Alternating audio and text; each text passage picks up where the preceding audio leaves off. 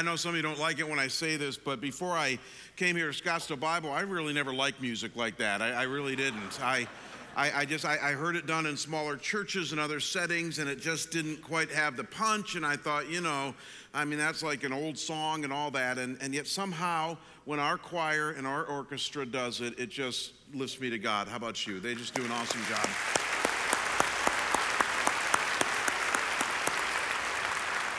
Yeah, we're super blessed. So, 500 years ago, this year, the Reformation occurred in Europe. The Reformation was when the church got back on track with things like justification by faith alone and the priority of the Word of God and things like that. And since the Reformation, Christians, especially from the Protestant end, have gathered for weekly worship, and we've always done two things. And that is that we've worshiped God through singing, through liturgy, through reading the scripture, through being with each other, through giving. We've had a time of worship, and then we turn to His Word.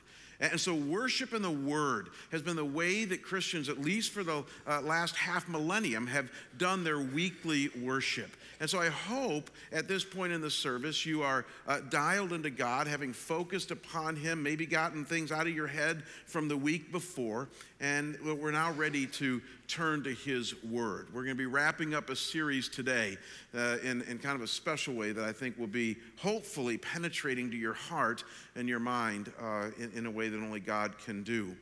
After the service, or after the sermon, we're going to go right into our offering that Neil mentioned earlier. So, Christians, you guys are the most predictable people on planet Earth. And as soon as I get done preaching, most of you do what? You leave because you're thinking of Mimi's and what you want for breakfast and things like that. So don't do that today. Don't leave right after I get done preaching. We're going to go into our time of offering, and it's going to be a special time as we wrap up a 4-year journey as a church and now anticipate what God is going to do next. So we're going to hear a special word from the chairman of our elders, who we don't hear from often enough, and so it's going to be meaningful to hear from Jeff, and you're going to want to stay for that. And so let's bow right now and pray, and then we're going to dive right in. Father God, we're grateful for your word and the truth that you've given us through your word. And I pray that as we turn to it now, that you might speak to our minds and our hearts. And Lord, would you even change us from the inside out? There's some of us, Lord, here today that have come in kind of beat up, maybe struggling a little bit or even a lot in our lives. And we need a word from you. We need to hear something from you that might lift us out of the muck and mire, as Psalm 40 says, and place us onto dry ground. Would you do that in us today? And God, I pray that as we also prepare our hearts for a time of offering to honor you with what you've done in and through this local church of yours, God, may you be glorified and praised with that as well. So we look to you now in Jesus' name, and the whole church says together, amen.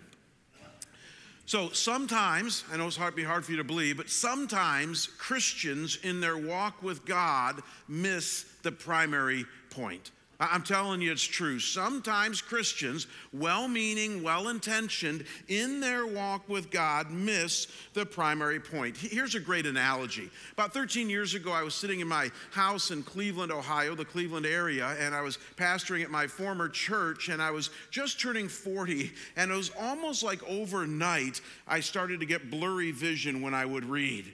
And I actually thought I had a brain tumor. So I called my brother-in-law, who was a optometrist, and I said, John, I got this problem with my eyes. I can't see very well. And he started to laugh. He said, yeah, that's because you're 40. You need glasses. And so next time I was with him down in North Carolina, I went into his office and we did all the check. And sure enough, I needed glasses almost a decade and a half ago. And so for the last decade and a half, I've worn glasses for reading and then also for a little bit of nearsightedness. Now, some of you have pointed out to me that I struggle with style when it comes to my glasses. And you get absolutely no argument from me. I sit there at the optometrist's office and I struggle with wire-rimmed versus black plastic, rounded versus oval versus more square, progressive versus traditional bifocal. I mean, there's so many choices and it's hard to know. Styles keep changing, especially as we get older. And so a few years ago, I decided that I was bored with the two styles that I wear. I wear these black plastic ones, and then some of you have noticed, because you pay way too much attention to what I wear, that I have these more wire rim glasses, only two pair that I really own. And so a couple of years ago, I thought I'd branch out in style. And the reason is because there were some people that I admire that look good in their glasses. One of my wife's favorite TV shows is Blue Bloods. And she thinks that Tom Selleck is just a hunk. And so I thought, well, he's got these rounded glasses. He looks really good. The guy's like 70 years old. And he's looking great. And then this guy, this is Dr. Tim Kimmel, who's one of our elders. And Tim's got those rounded glasses, and he just looks so good. And then this guy, this is Eric Metaxas, who's an author. He looks like a GQ cover, doesn't he? I mean, with the rounded glasses. So I'm seeing all these guys, and I'm thinking, I need to buy some rounded glasses. I think I'd look great with those. And I didn't want to pay a lot of money for them because I'm cheap, and so I got online. I went to my doctor and I got the prescription, I got all the measurements, and I ordered these glasses online that would make me look like Tom Selleck or Tim Kimmel or Eric Metaxas. And 3 weeks later, I got the glasses and I put them on, and I was so proud. I looked like this with the glasses that I bought. Yeah, these are actually them. And so I put these on. And this is a true story. I went downstairs. My office at home is upstairs. I went downstairs and I looked at Kim. She was watching TV, and I said, "What do you think?" And I'll never forget her response. She's so gentle. She said, "Honey, two things." She said, "One, you do need to wear glasses, and two, those are not it." And then she said, "And I forbid you to wear them outside of the house." So I don't wear these ever. I only wear them now for illustrative purposes, as I'm doing right now. But what's the point? The point is that I needed glasses. We all know that. But I missed the point by choosing the glasses that I did, didn't I? I needed glasses, but I missed the whole point of trying to order the wrong glasses. You're saying, well, what are you getting at? I think Christians today look kind of goofy in the way that people perceive us when we say that we need God, but we're not clear on exactly and precisely what we need from God and what it is about God that is so central. In other words, we're like me with these goofy pair of glasses, is that we say we need glasses, but then we choose, if you will, the wrong glasses. Christians today are very good at saying that we all need God, but some of us are wearing the wrong glasses in the things that we emphasize as the most important things about God. You're saying, what do you mean? One of the things that has amazed me for years as I have read the Bible, I've been a Christian now for over 35 years, is that the Bible asks us to honor and be about and focus on a lot of things. Have you ever noticed that? I mean, I'm not going to be hard on the Bible, but when you read the Bible, it tells us that we need to focus on everything from truth to service to obedience to worship to theology to evangelism to social action to prayer to family to widows to orphans, to accountability, to encouragement, to politics, to arts, to stewardship, to marketplace ethics. I mean, the list is almost endless of the things that the Bible ties to God and even our Christian life. And here's what happens, is that invariably Christians will focus on one or just a few of those things, explode those things to the most important thing, because that happens to be their pet passion. And when others bump into them, Christian or not, they get the message that that's what God is most about. And I see it happen all the time in evangelical Christianity here in America.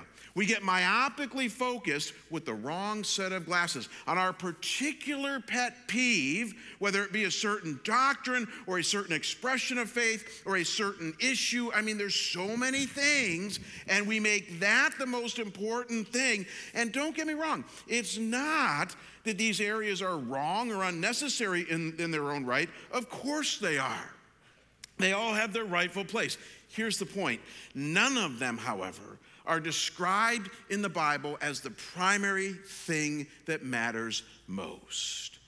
If you don't hear anything else today, let this blow your mind. Not truth, not service, not obedience, not worship, not evangelism, not social action, not even prayer are the most important things that God says matters the most. Only one thing is described in the Bible as a superlative, the most important, the greatest thing, and that is the topic before us today, love.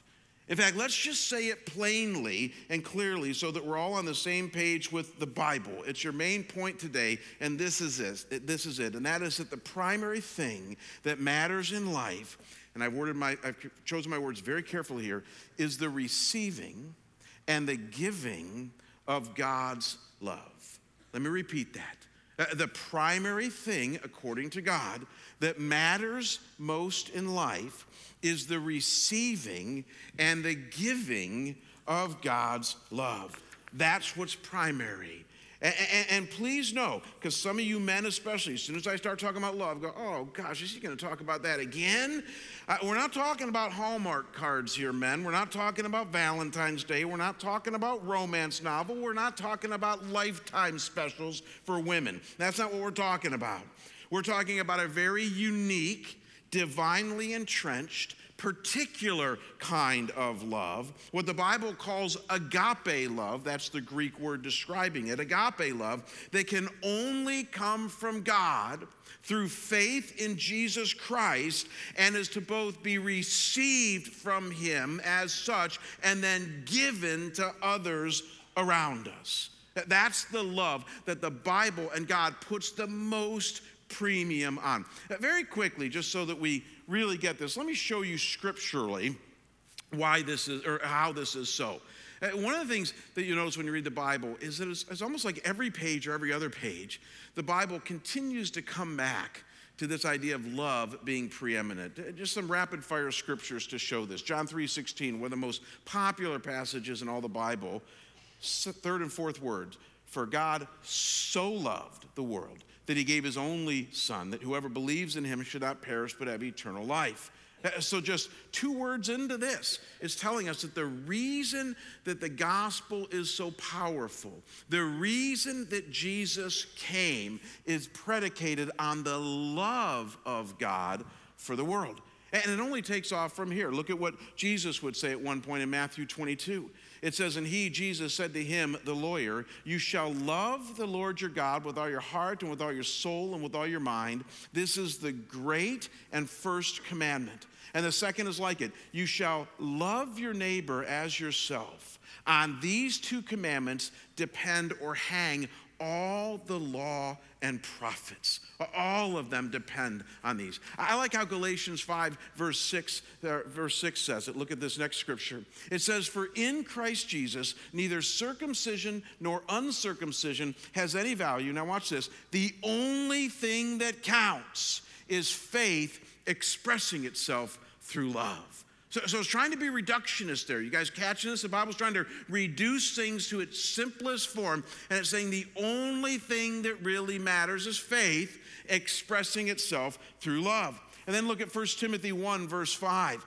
It says, the aim of our charge, or as one translation says it, the goal of our instruction is love that issues from a pure heart and a good conscience and a sincere faith. So let that one blow your mind. It's saying that whenever you and I meet and we teach the Word of God, what's the goal of all of that? That somehow you and I are going to receive and give this agape love of God that is only found in Christ Jesus. And then just a couple more. 1 Peter chapter 1, verses 22 and 23 says, having purified your souls by your obedience to the truth. Why?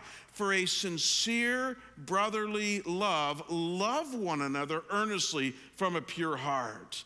So why do you obey the truth? What's the end goal of that? Don't miss this, gang. So that you can love. so that you can receive God's love deeper into your heart and then give it to other people. And just so that we are clear, this is the superlative that I mentioned earlier, 1 Corinthians 13:13. The most reductionistic passage in all of Scripture. It says these, and so now faith, hope, and love abide, these three, but the greatest of these is, say it with me, love. The greatest is love.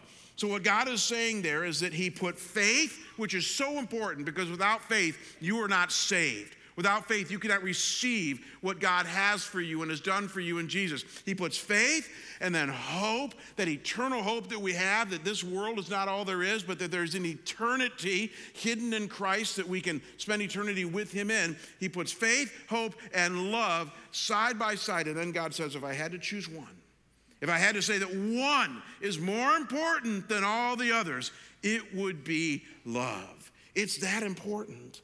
And the logic of all of this is clear. The reason that God overdoses in his call and command to receive his love and give it out to all those around us is because without it, now don't miss this, gang, you are actually spiritually bankrupt.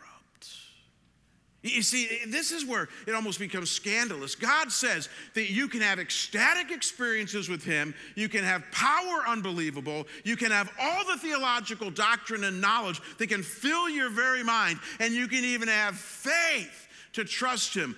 But if you have no love, you're nothing.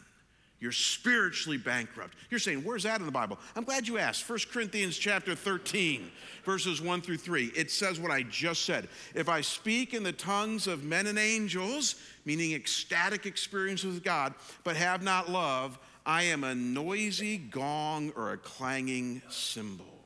If I have prophetic powers and understand all mysteries and knowledge, if my theology is so solid and I'm a 5-point Calvinist and I understand all the doctrines of grace, and I have all faith so as to remove mountains, I'm trusting God with everything in me, but have not love, I am, say this word with me, nothing. Wow. And then look what it goes on to say. If I give away all that I have, if I deliver up my body to be burned, in other words, if I give a lot of dough to needy causes, and if I become a martyr for the church, but I have not love, I gain nothing. I looked up that word nothing in the Greek this week, and you know what it literally means? Nothing. Nada. You're spiritually bankrupt without love. Folks, it's not even arguable. I mean, there's some things you might want to send me emails over. Don't send them over this one.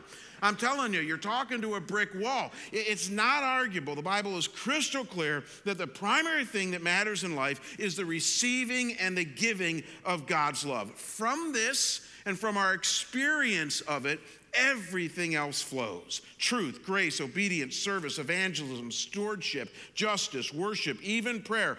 All the things that you and I do, all the things that we seek after flow from our understanding and our experience of God's love for us in Christ Jesus. It's that important. So what is then agape love? Have you ever thought about that? I mean, in a world and a culture today that describes love as a feeling, something that you fall in and out of, or an action, just do it, or even nice thoughts about someone or something, what is this love that God lavishes on us in Jesus that we are to likewise lavish on each others? What is the nature of this love? This is going to blow your mind because once again, the Bible is really clear. And here's what the Bible says, and that is that agape love is always defined and described as a relational entity more than anything else. Did you know that? In other words, what the Bible is going to tell us, and we'll see this in black and white in just a second here, is that unless you are up front, close, and personal with somebody, unless you're what theologians call incarnational with somebody, walking a little bit in their shoes and understanding their lives, you are incapable to love them the way God wants us to. Because love in the Bible is always described as a relational entity more than anything else. It's not just a feeling. It's not flowery thoughts. It's not even, at the end of the day, nice actions. As good as all that is, and as much as our American culture is into that, no, the Bible says love is relational. And if you're not in relationship with somebody, if you're distant from them, if you're not up front, close, and personal, you can't really love them. You're saying, where's that? 1 Corinthians 13, again, the love chapter. Look at how it will go on to describe love for us. And as I read this for you, because I put all the descriptions in yellow, here's what I want you to do. I want you to ask yourself if it is possible to do these things absent other people around you, absent being in relationship with them. You ready for this? It says love is patient and kind. Love does not envy or boast. It is not arrogant or rude. It does not insist on its own way. It is not irritable or resentful. It does not rejoice at wrongdoing, but rejoices with the truth. Love bears all things, believes all things, hopes all things, endures all things. You see, here's what hit me as I have read this over the years, and that's that I don't think you can do these things on an island alone without other people. I mean, when it says love is patient and kind, who are you going to be patient and kind with? A tree? I mean, I don't think that's what it's getting at here. I think it's saying that the only way I can be patient and kind, the only way I can express love is if I'm willing to engage you or my neighbor or my wife or my children or that lost person at work. That's the only way I can be patient, kind, and not envy or boast and not be arrogant or rude or insist on my own way. Love, please see this, it precludes and understands this idea of relationality. Could it be the fruits of the Spirit are saying the same thing? Galatians 5, many of you know this passage, but the fruit of the Spirit is love. And then what does it go on to say? Joy, peace, patience, kindness, goodness, faithfulness, gentleness, self-control. Against such things there is no law. Again, what blows me away is that out of these 9 things, most of them require people. I mean, I guess you can have joy and peace without people, but patience, kindness, goodness, faithfulness, gentleness. See, without other people in the equation, those things mean nothing. Could it be that this is what John was getting at in this very famous passage about love? He says, anyone who does not love does not know God. That's for another sermon, but that one should scare the heaven out of us. Anyone who does not love does not know God, because God is love. Now look at verse 18. There is no fear in love, but perfect love casts out fear. For fear has to do with punishment, and whoever fears has not been perfected in love. Again, for another sermon, but have any of you ever experienced verse 18 here? I have.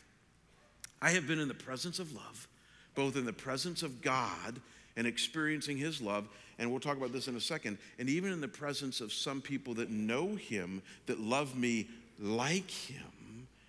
And in that presence, in those rare God moments that I've had, I have felt the absolute absence of fear. All my insecurity, all my fear, all my worries. I mean, wouldn't you want that just go away? And that's the way it's supposed to work. That love as a relational entity is that power. So what is agape love? It's a relational entity that consistently thinks, feels, and acts towards others in such a way that is always for their benefit. Or as I love how Larry Crabb says it, he has such a way with words. Crabb says, love is putting Christ on display in the way we relate to others. That you look to the life of Jesus, look at how he treated others in his life, and then say, I'm going to put Jesus on display in the way that I relate to God the Father and other people around me. And again, I know some of you are tough nuts. Some of you are going, yeah, I know, but really, Jamie, come on. We always talk about love around here, and is it really that important? Maybe this will help. This might bait some of you more theological people in our church here. Let me ask you a very important question. Have you ever wondered what the Trinity did before they created the heavens and the earth? Have you ever thought about that? I mean, it's kind of obviously a philosophical question, but Genesis 1 give hints to the Trinity that the rest of the Bible fills in. The Father, the Son, and the Holy Spirit, 3 persons, all one God. And obviously the Bible is all about God's interaction with his creation, the Trinity's interaction with creation. But if we are temporal people created in the image of God, and the Trinity, and they are, is eternal in nature, then the question I would ask you is, what did the Trinity do before they created humankind? For all of eternity, what did they do? They play backgammon together? Did they play tiddlywinks? Did they go to movies? I mean, what did they do? And the answer, by the way, to all those is no, because none of those were created. There was no physical creation at that time before the creation of the world. Let me give you some hints here. Jesus helps us with this, and then we'll put it all together. John 5:20, in talking about the Trinity relationship, Jesus says, for the Father, loves the Son and shows him all that he himself is doing. Next verse here, John 10:15 and 30. Just as the Father knows me, Jesus is speaking, and I know the Father, I and the Father are one. And then look at these words of Jesus here. John 17:21. Just as you, Father, are in me, and I in you. And then one more, and we'll put this together here. John 17:5. And now, Father, glorify me in your own presence with the glory that I had with you before the world existed. Glory in the presence. Are you starting to see? Could it be that what the Trinity did for all eternity before the creation of the world is to love and relate to each other as Father, Son, and Holy Spirit? And some of you, I know you think, man, be honest with you, you're thinking, well, that sounds boring. And you know what God would say to that? That's your problem. You don't see relationship as meaningful. You don't see it as the core to what it means to be a human being made in the image of God. That God could find internal satisfaction for all of eternity simply by being in relationship with himself. See, when I grab onto that, I go, whoa, my priorities are messed up. Because I spend all of my day trying to get away from people. I spend all of my time trying to get my own time and my own space and all of that, and people drive me batty at times. And God says, you don't get it, Jamie. I created you for love. I created you for relationship. And I've existed for all of eternity in mutual relationship with myself. Look at how Eugene Peterson would say this. I love this. Peterson says, we don't understand the Trinity by working with numbers, puzzling how 1 equals 3 or 3 equals 1. He says Trinity has nothing to do with arithmetic. Trinity is the church's way of learning to think and respond relationally to God as he reveals himself to us as Father, Son, and Holy Spirit. He goes on to say, God is tri-ply personal, emphatically personal, unrelentingly personal. Growing up in the practice of love must also be unrelentingly and emphatically personal. Keller says it similarly. Tim Keller, if you like him, in talking about the distinction between us and God, he says the inner life of the triune God, however, is utterly different than us. He says the life of the Trinity is characterized not by self-centeredness, but by mutually self-giving love. Ultimate reality is a community of persons who know and love one another. Are you starting to salivate after this yet, church? I mean, this is what God has placed his premium on. The giving and receiving of his agape love found in Jesus. And that's what matters most. That's what is primary. And it's love cast in relational garb that God is most interested in. And I know what some of you are thinking right now. You're thinking, okay, Jamie, I get it. You've said it often. Love matters most. His love is always up front, close, and personal. But how do I actually get there? How do I tap into this love that God offers? How do I experience it? And it's a good question. Actually, a real good question. And quite frankly, one that we pursue all the time here at our church. Think about all the things that I tell you to do around here. Not me, but that the Bible affirms to us. We tell you to talk to God in prayer. You guys ever heard us tell you to do that? Talk to God in prayer. But we tell you to listen to God through his word as you regularly read it and absorb it. We tell you to listen to God in that still small voice when you're driving down the 101 and he's speaking something to your spirit because the Holy Spirit lives in you as a believer. We tell you to serve others and in that way experience the love of God. And we even tell you to experience his love through fellowship with each other.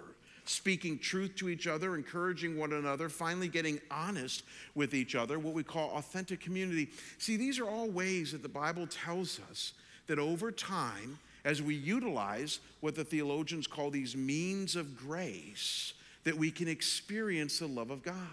That you can have what John Ortberg calls rainbow days, or what my mentor Lud Goltz used to call God sightings, or what Bill Hybels calls defining moments. I don't care what you call them, they're all the same thing. It's when God breaks through into our world, and for just a moment, or maybe even for longer, you experience just a taste of his love. See, this is what the scriptures mean when it says, taste and see that the Lord is good. And some of you say, how do I do that? Well, talk to him. You're saying, well, I do. Talk to him some more. And then I say, read the word. Some of you are saying, I do. Read the word some more. Fellowship with other Christians some more. Serve some more. These are all the means of grace that we utilize. But here's the deal with those things. Now try to latch onto this because we're going to wrap up with this. I got to tell you, my fear is not in the question you asked. My fear is not necessarily in how you and I are going to experience God's love, because we're always going to be working on that one. You hang around Scottsdale Bible Church long enough, as long as I'm your pastor, I'm going to keep bringing you this message over and over again. I had a buddy visit from my last church a few months ago, and I was speaking on grace, which is a corollary of God's love. And he said, man, you're like a one-string banjo, you know that? And I said, thank you. I think I am. Because the other strings, I allow you guys to pluck, and you look like this when you do, and I don't. I have the one string that I know matters more than anything else, and that is the rabid pursuit of his love. And we're always going to do that. No, here's my fear for you and I. My fear is that it's so easy today to take our eye off the ball and to focus on things that are good things. C.S. Lewis called them wonderful second-place things. They're just not first-place things. And you and I explode those into the most important things. And all the while, we're wearing the wrong glasses, and we're missing the main point. See, I know too many Christians that are what I call truth Christians, or obedience Christians, or righteousness Christians, or political Christians, or activist Christians. And again, I don't want you guys to hear me wrong. I got no problem with all that stuff. I do all that stuff. I vote. I'm an activist. I go to third world countries. I love people and serve, and I obey God, and I believe in his truth. Don't hear me saying any of that. It's just that if those become the central thing, the most important thing, because God's already said they aren't, love is, that's my greatest fear for our church. Let me wrap up with an illustration that might be kind of fun for you, especially you more thinking type people. This will actually maybe drive it home for you. One of the things that I've noticed over the last few years, as I've looked at the last 50 years of evangelical Christianity in America, is that we are one of the most trendy group of people on planet Earth. Have you ever noticed that about Christians? You're saying, what do you mean? Well, when you look closely at Christians over kind of decades at a time, we really are a trendy, culturally engaging, culturally relevant group of people. In other words, every decade, we got kind of a different message that we scream to our American culture around us. And I've noticed this over the years. I've been a Christian now for 36 years. Back in the 1970s, it was an eschatology trend. Some of you remember this. It began with Hal Lindsey's The Late Great Planet Earth. And some of you have no idea what I'm talking about, but in the 1970s, this guy named Hal Lindsey wrote a book called The Late Great Planet Earth. And get this, it sold 35 million copies, more than The Purpose-Driven Life. It eventually would be made into a movie that starred Orson Welles as the narrator. You can look all this stuff up on Google. It's history, but it's there. And the primary message that evangelicals screamed to our American culture back in the 1970s, you know, with the World War I, World War II, and then Korea, and then Vietnam, and then the gas and oil crisis, and all the things that are going on there, the Cold War, is that the end is near. And we had sort of our eschatological, our end times season that we screamed to our culture. But it only lasted about a decade. Because as soon as the 1980s came around, Christians got really political.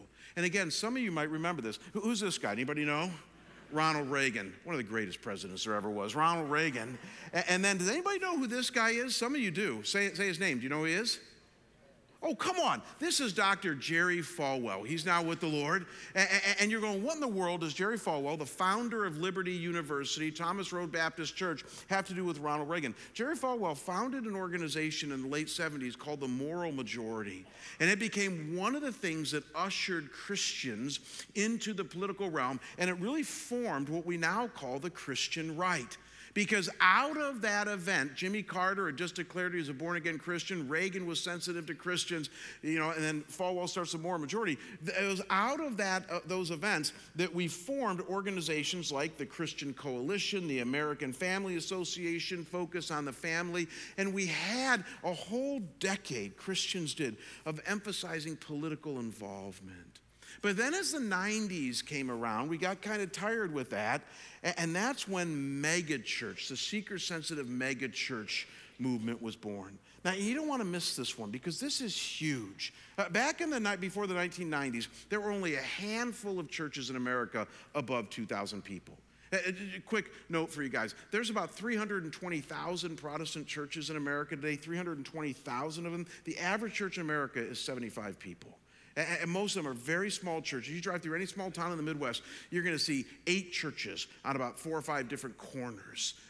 We were the most church nation on planet Earth. But in the 1990s, there was this birth of large, big box churches, Walmart-sized churches, Home Depot-sized churches that sprung up to the point that today, 2017, there are 1,617 churches above 2,000 people.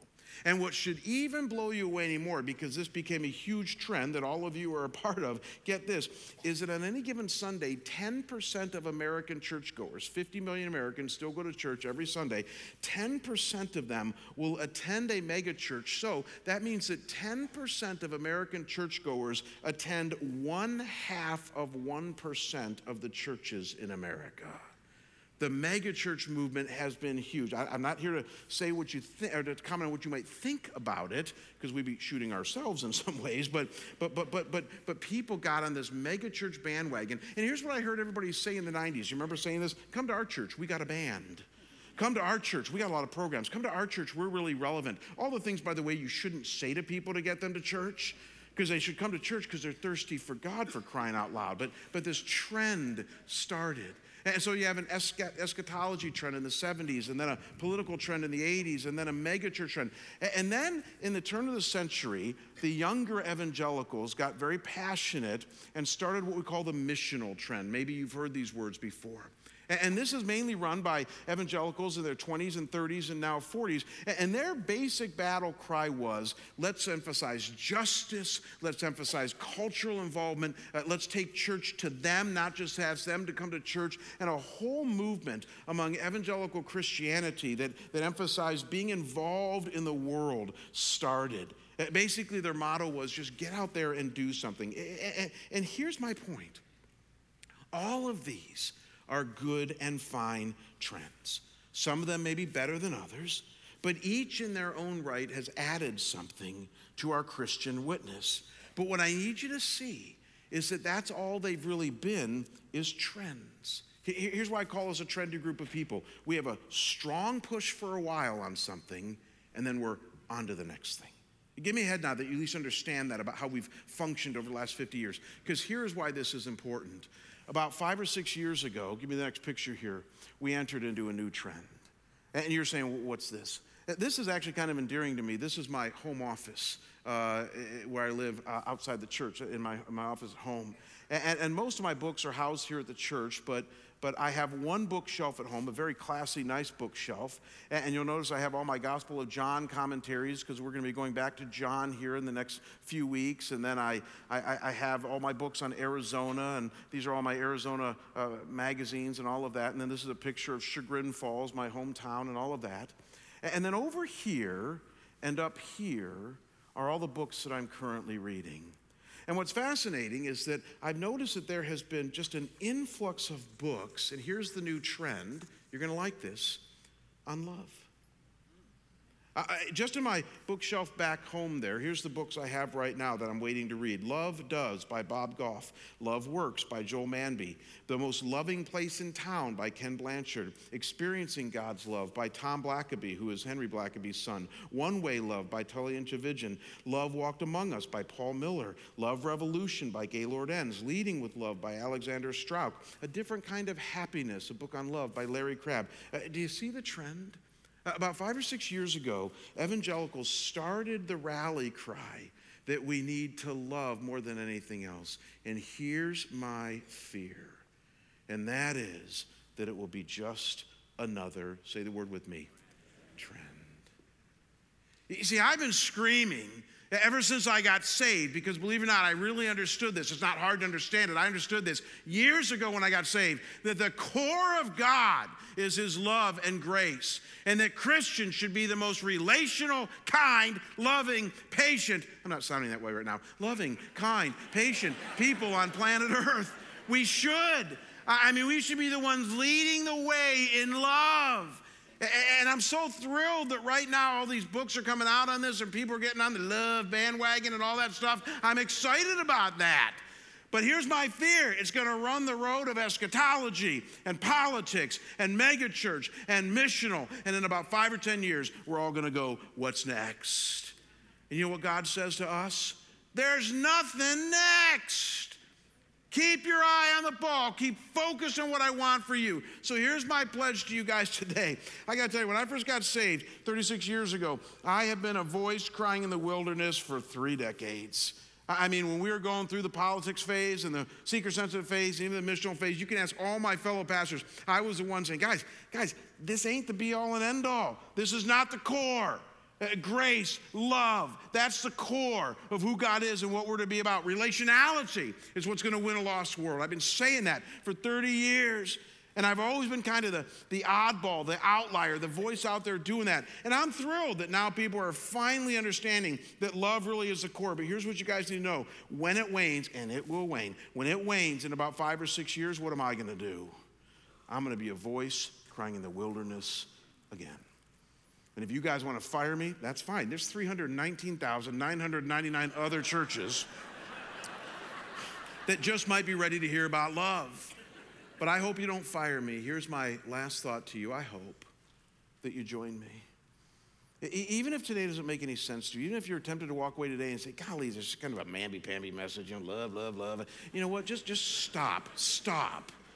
And just ask God, could it be, God, that I'm missing something? Could it be that I look like this?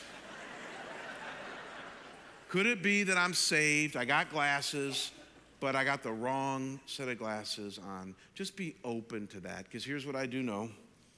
He loves you, and so do I. Why don't you bow with me and let's pray. Father, thank you for the amazing teaching of your scripture, of the truth that we have in Jesus. That indeed we are loved beyond measure, that love is up front, close and personal, that love is a presence of you in our lives, that love is a cross that you went to for our sin. And God, I pray that as each of us does an audit maybe of our own life and experience today and this week and asks ourselves, man, are we really wearing the right glasses? That God, you would help us. Some of us to repent, others of us, God, to just continue to stay on the road that you have for us, that narrow, wonderful road that keeps us focused on the core of your kingdom. God, as we go to a time of offering now, a very holy time, to thank you for 4 years of amazing focus on your grace, I pray you'd be pleased. As the venues and campuses are with us now, I pray, God, that as they continue to stay with us during this time, may as one church we rejoice and offer ourselves anew to you. I pray this in Christ's name, amen. What we're going to do right now, as I mentioned in my prayer, is that our campuses and venues are going to stay with us for our closing time of worship. And we're going to show you a video right now that we showed you last week that talks a bit about, or shows you a little bit about what's gone on over the last 3 or 4 years at our church.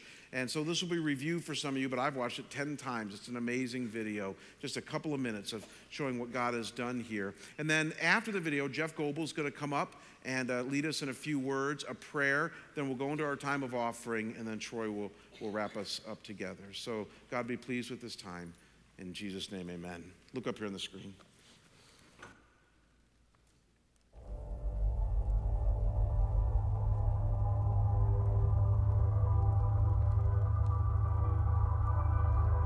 When we started our Compelled by Grace journey, I shared with you all 83% of Scottsdale does not go to church on any given weekend. The mission field is huge here in our city. I am so excited about Compelled by Grace because I believe in community outreach and in the world outreach. Diane and I are making the biggest financial commitment to Compelled by Grace that we've ever made. It's like a pebble into a pond. We hope that ripple effect spreads around the world. Ultimately, people in Wales, people in America, people all around the world need Jesus. I mean, it fires me up. It gets me excited about the future and what's going to be happening at SBC. Obviously, we've done some major expansion.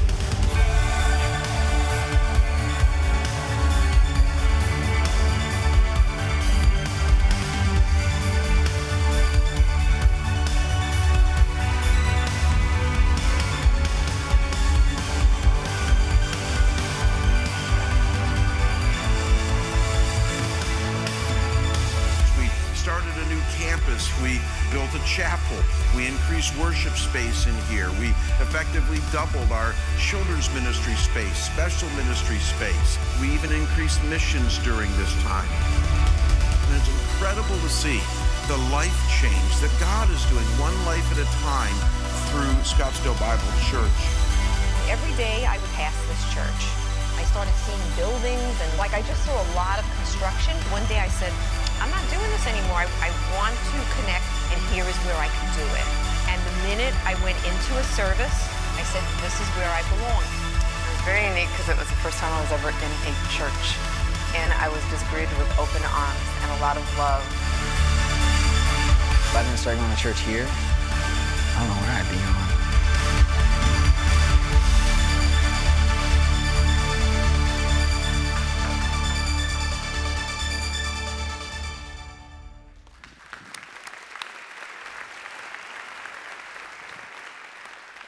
Good morning, Scottsdale Bible Church. You know, it was 4 years ago this spring that Jamie and I stood with you over a course of Sundays and talked about this adventure we were about to go on of Compelled by Grace. And now we look back over the last 4 years, and it's remarkable what we see God having done. You know, our attendance is up nearly 30% over that time. We've seen hundreds of people come to Christ and countless lives changed. So the sacrifice that you have all engaged in, we've seen the harvest begin already, and this is just the start. You know, he's also allowed us to provide a permanent home for Phoenix Seminary. And by the way, they had a terrifically successful annual fundraiser last week, and they raised all the money they need to build out the campus down at our former chapel. And we praise God for that. Indeed. And you all helped us to help build a community and Bible center in Jenin in the West Bank of Palestine, the West Bank of the Jordan River. You know, we shared with you that we had a goal of raising $100,000, and there was a matching grant provided by an organization for $100,000. And then we shared with you that you all had generously given $145,000. More than we had expected. Well, I'd love to tell you that now that number is up to over $185,000 because you continue to give. So actually what we've been able to do is go back to the organization that provided the matching grant, and we challenge them to match us, to match your giving so that we can build the center in Jenin.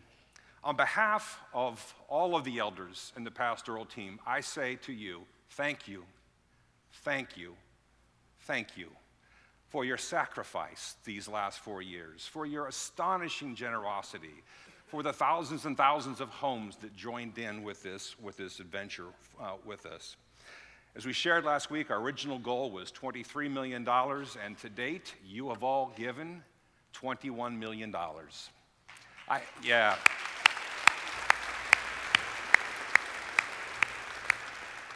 I remember sitting and praying 5 years ago about this, and I have to tell you, it was scary to look into the face of this adventure of Compelled by Grace. And Lord, are you really leading us to do something this big? Are you really leading us to really change our view of our community and our role in helping reach lost people? And I can't tell you what it feels like to be on the other side together, all of us, thousands of us, and to see the way he has led us together in this. But I would also tell you, this is a season of preparation these last 4 years. God's not done with us. As we shared 4 years ago, we were just finishing our 50th anniversary celebration of Scottsdale Bible Church, and we talked about dropping the curtain on the last 50 years and opening the curtain for the next 50 years. And our fervent prayer that our second 50 years at Scottsdale Bible Church would be far more fruitful than even the first 50 years were. And we're so terribly grateful for all of the people who gave of themselves, their time, their talent, and their treasure to trust the Lord to build this church for 50 years.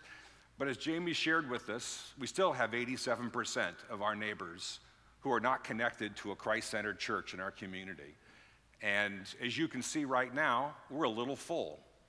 So God's not done with this yet, and you'll hear more over the next year about new initiatives, new ways that we can make a bigger impact that we believe the Lord is leading us to do to reach more people in our community. And I'd ask you to pray for us as pastors and elders as we pray and pray and pray to discern the Lord's will, to how do we continue to reach more and to make more disciples in our community around the world.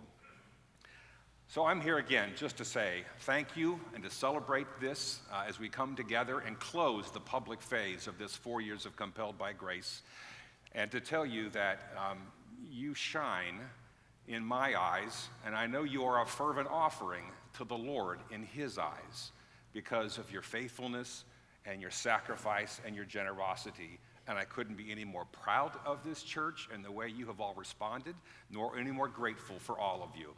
So as we get ready to take this last offering, if the ushers would come forward, let's pray. Father God, we just come before you and we give you all the praise and all the glory, because what has happened these last 4 years, this journey you have taken us on, has been your journey. You have provided the faith. You have provided the generosity. You've provided the vision. All of this is from your hand. And Father, you've provided the souls and that we've been able to touch. Father, make us great stewards of this vision you've given us, of these resources you've given us, the building resources, financial resources, but most importantly, Father, these dear ones that comprise Scottsdale Bible Church, the body of Christ here. Help us to be excellent stewards and shepherds of these dear people. Father, continue to ignite our passion for lost people in our community and what we may do to be different in how we love, and that we would take the gospel of grace and mercy and love to them in new ways. Father, please receive these offerings as they're intended with our love and our worship of you, and we give you all the praise, Lord Jesus. Amen.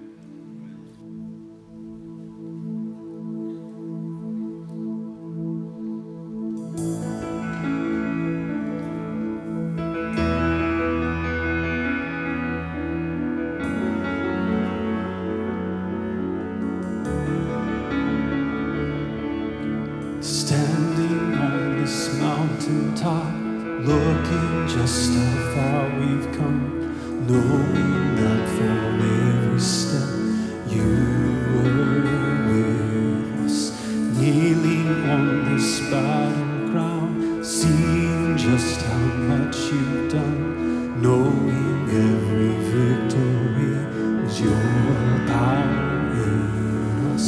Scars and struggles on the way, but with joy our hearts can say, yes, our hearts can say, never once did we ever walk alone, never once did you leave us on our own. You are faithful, God, you are